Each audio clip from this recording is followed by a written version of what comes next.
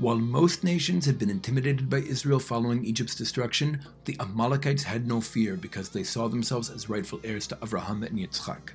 Amalek was the grandson of Esav, whose descendants believed their birthright to have been stolen by Israel.